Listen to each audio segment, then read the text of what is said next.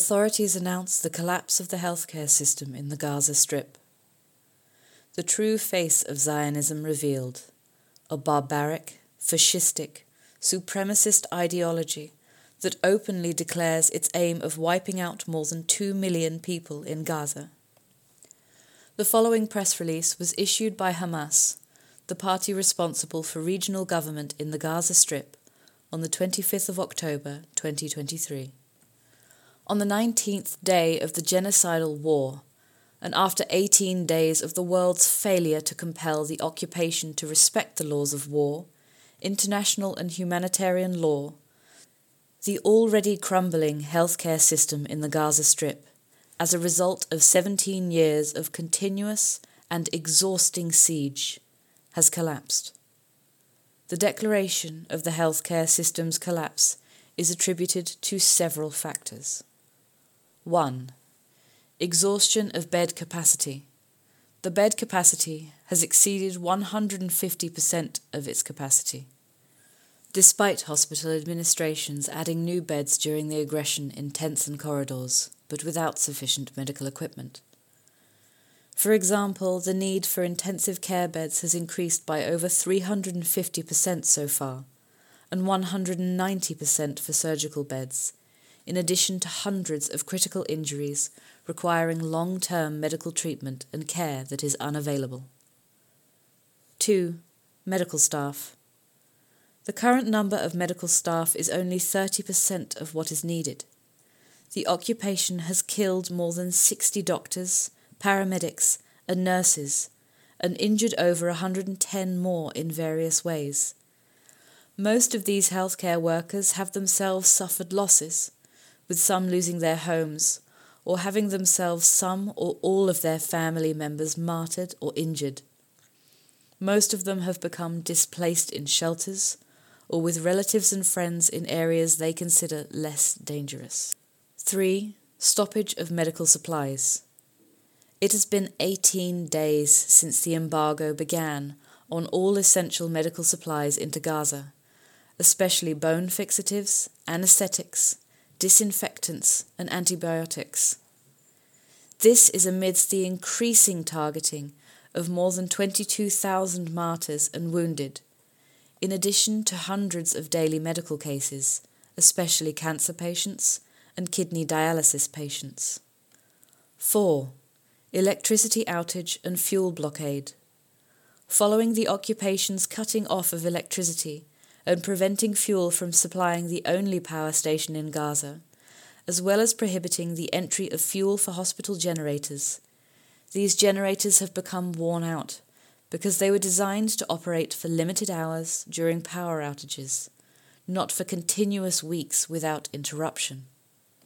5. Transportation halt. Given the targeting of streets and intersections and the prevention of fuel entry for vehicles, transportation has almost come to a complete halt. This has resulted in the medical teams, and even the bodies of martyrs and the injured, being unable to reach hospitals. Along with this has been the direct targeting of 25 ambulances, putting them out of service. 6. Direct threat to hospitals. The occupation threatens hospitals with direct targeting and daily bombing of their surroundings. In addition to the direct bombarding of the Al Mahmadini Hospital, the destruction of the International Eye Hospital, the targeting of the Martyr Mohammed Al-Dura Children's Hospital with white phosphorus, and the targeting of hospitals in Beit Hanun, Al-Wafa Hospital for the Elderly, Al-Karama, and others, totaling 15 hospitals out of service. Furthermore, 32 primary healthcare centres have been put out of service. 7. Conversion of hospitals into shelters. Approximately 250,000 citizens have sought refuge in the courtyards, corridors, and halls of hospitals in search of safety.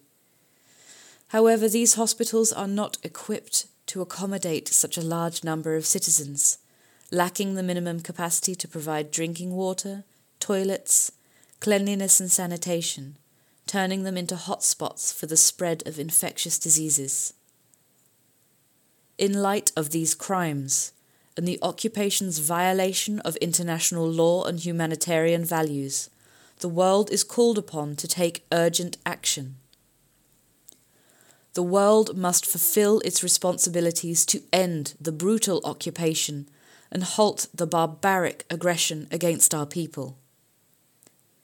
Immediate support to the healthcare sector with medical personnel, medicine, medical equipment, ambulances and field hospitals.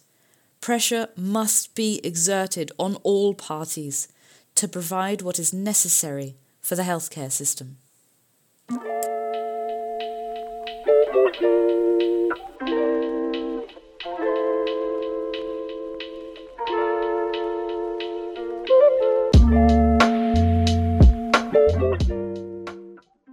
Thanks for listening to Proletarian Radio. We aim to bring you the best Marxist analysis on current affairs, revolutionary history, and theory. Do like, comment, subscribe, and share our content to help us reach the widest possible audience. We are a small organization with limited resources, and we need workers' support if we are to grow and fulfill our mission. If you are able to make a one-off or regular donation, no matter how small, please visit our website at thecommunists.org and register as a supporter.